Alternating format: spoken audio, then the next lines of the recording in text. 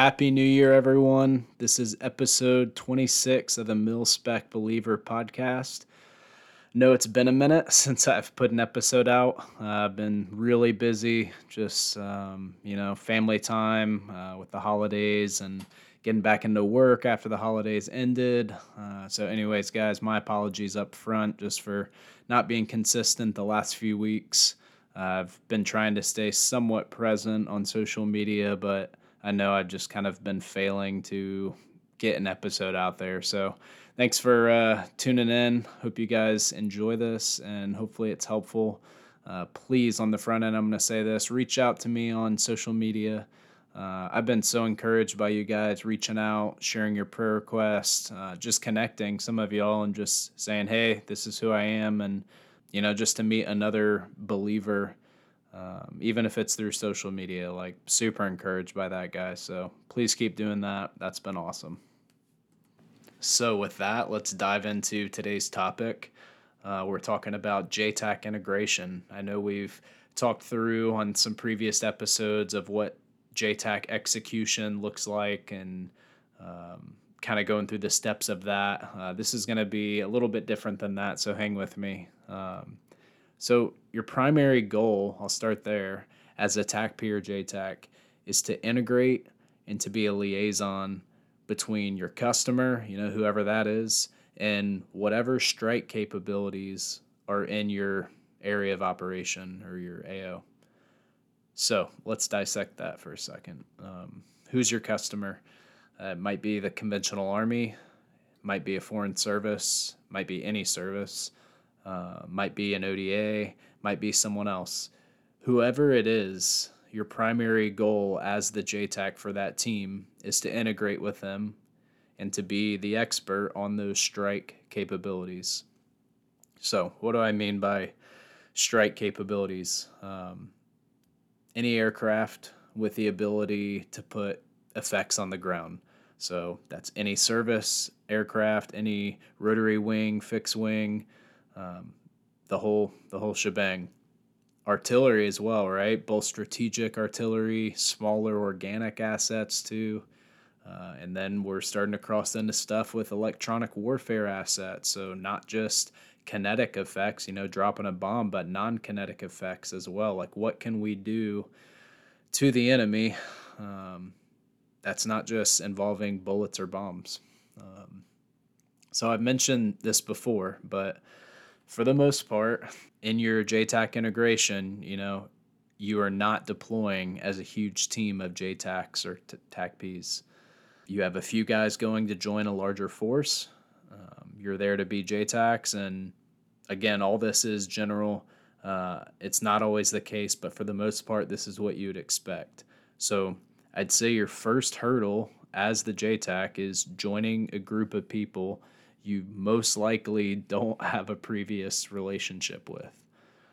If you look at any team environment, you can consider its development, right? There's 4 stages. There's forming, storming, norming, and performing. And I'm not going to give you a seminar on those topics, but hopefully you've heard some version of that.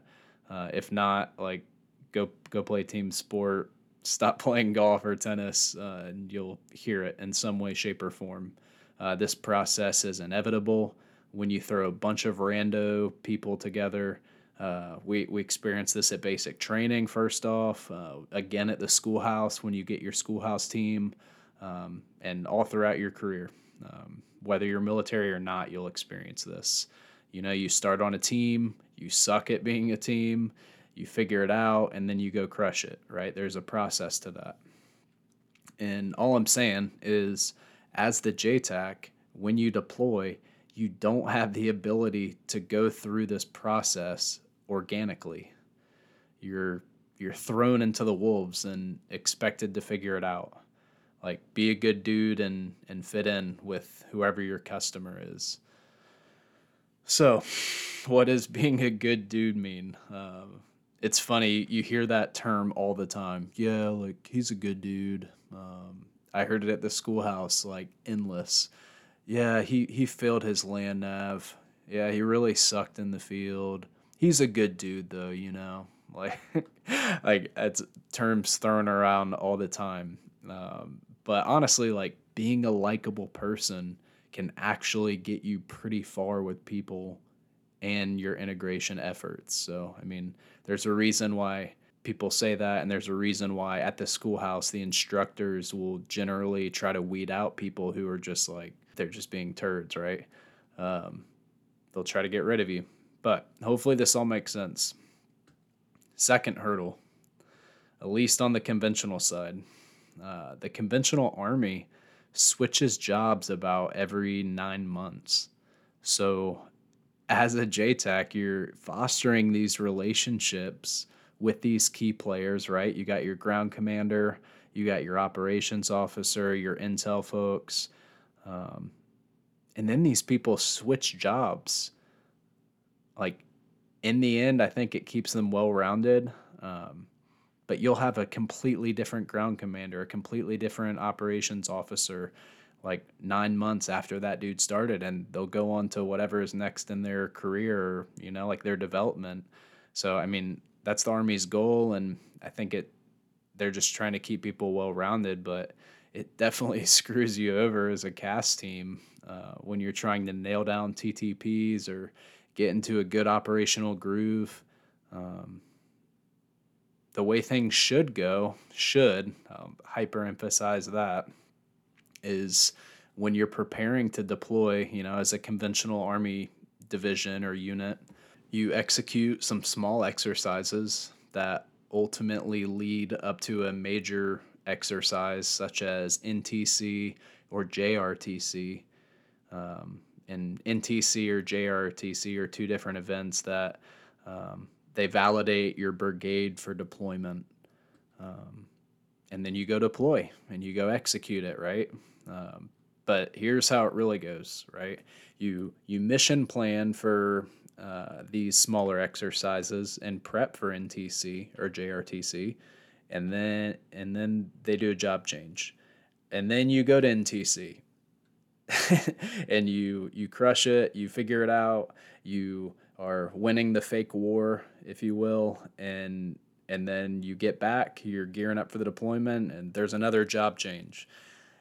And then you deploy and you get into a groove on your deployment. And then there's a job change. It is just crazy. Like, it's wild that the Army does this. You cannot get into a groove. You cannot foster relationships with these people because you're with people and then they leave. Like, how are you supposed to foster a solid team when your customer is switching roles every few months? Side note, TACPs for a long time have been aligned with their respective Army units. Like at every major Army division, there's a TACP ASOS or squadron. This is exactly why this thought process doesn't make sense. If the Army is coming and going and changing jobs all the time, then living next door to that unit doesn't actually help with your integration efforts. Just let that sink in. Just a sidebar. All right. Truth be told, though, all signs are kind of pointing towards conventional TACPs de-aligning with the Army and just living at like a special warfare hub at a base, and then kind of, augmenting to whoever needs TACP support. We'll see if that actually happens. I think it'd be pretty cool. But anyways, back to the point. Integrating as a JTAC is almost always going to be with someone you don't have a relationship with. That's really the point I'm trying to drive home, and that's why it's really important that you're good at your job and can gain credibility fast. The third hurdle to JTAC integration is the fact that the enemy has a vote. You can mission plan as much as you want, foster these relationships. You should mission plan.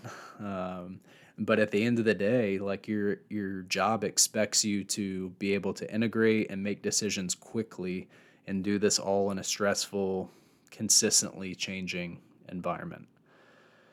Can't plan everything out. So, to shift gears here, what does integration look like with fellow believers?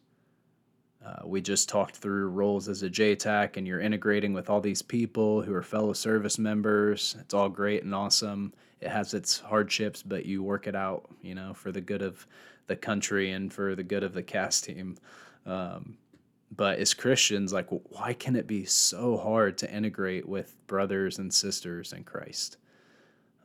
Are you yourself in fellowship with believers? Do you hang out with any Christians? Like, are you alone in your faith? Have you just been hurt by the church or fellow believers, so you just do your own thing? I know there's so many situations out there, so not going to try to claim to answer all of those with what I'm about to say, but to kind of sum it up on the front end, I do think that um, when we don't have a desire to be with other Christians, our biggest issue can be one of two things. I think first, we could be in the boat that we forget that we ourselves are broken. In our pride, we pursue God still, but we're by ourselves. We don't want to be surrounded by other people. They just are bringing pain and hurt and suffering, and I'll just do my own thing. Or second boat would be, we let our brokenness cast shame on ourselves, and our shame, we ostracize ourselves from other believers. Neither is good. Um, but just to start on the first one, what does it mean to forget that we ourselves are broken? Let's look at Romans 12:16. This is Paul talking to the Roman church, and he says, "Live in harmony with one another. Do not be haughty, but associate with the lowly. Never be wise in your own sight." Our perspective of ourselves should always be through a lens of needing redemption. Always.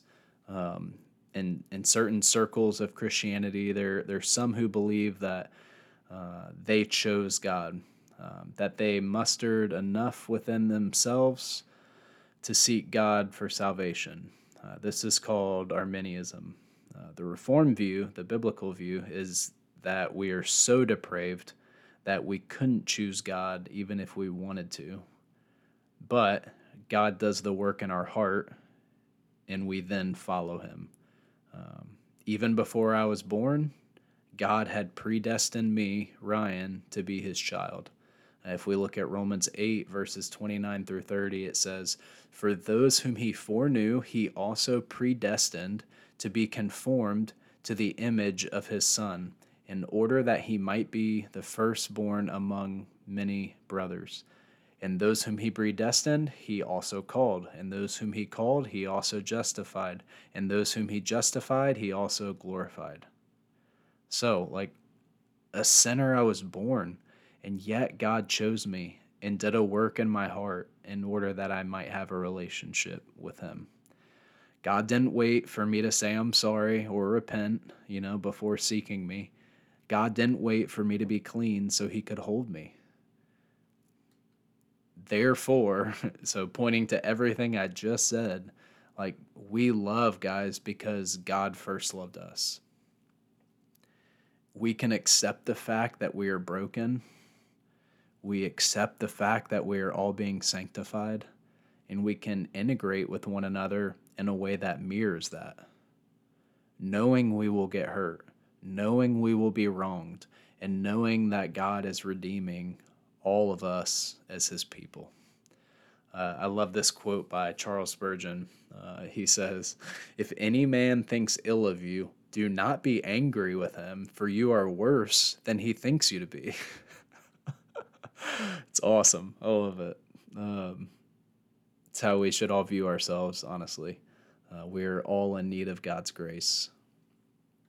So, moving on to the other shift of the pendulum.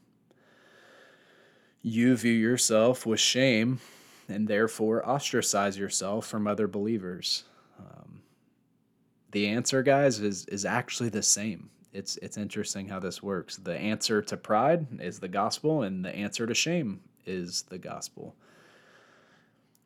But we have a tendency when we sin or mess up, like we view the church and other believers as better than us, or, we don't want to be around that. Like we ostracize ourselves in order to not feel the shame. And we do the exact same thing with God. Like when we are in sin or we mess up, like our heart is not there to want to go to Him in prayer. Our heart is not there to want to approach God. Like we feel the shame. Like what did Adam do in the garden, right? Like he ate the fruit and he hid. Like God came looking for him in the garden and he hid. Thankfully, the story didn't end there. God sought Adam out, and there's a lot in there, but he made a promise to Adam and Eve that he would redeem them. He made a sacrifice and he clothed them, and ultimately sent Jesus Christ to be the better, true Adam. So, integration is the key to being a good JTAC. Your mission will fail if you suck at integrating. That's step one. And as Christians, like we can't ostracize ourselves, whether it's for pride or whether it's for shame. We must join each other as brothers and sisters in Christ in order to do the work God has called us to. Like life happens, like just like in the JTAC example, the enemy gets a vote. The enemy in this case is sin. Like it makes things messy. It can seem easier to live like a monk and just to not integrate with people at all. But God calls us to be a church, which is a group of believers, and to glorify God. And there's no better way to do that than to be a broken group of people together, pointing each other to Jesus. I hope this is helpful, guys. I hope it's encouraging. Um, there's no way you can be successful in trying to be bold in your squadron or your workplace if you're not looking at it through this gospel lens. I promise this will help. I promise this is so much easier to accomplish when we're all trying to do it together and you're not just by yourself. So hopefully this is encouraging, guys. Hopefully you kind of see that, like, obviously the mission of this podcast is to integrate. The mission of this podcast is for us to all be brothers and sisters in Christ and to be pursuing this common goal together. And hopefully talking through some of this has been helpful. Hopefully you guys have a good week, and I will talk to you guys soon. See ya.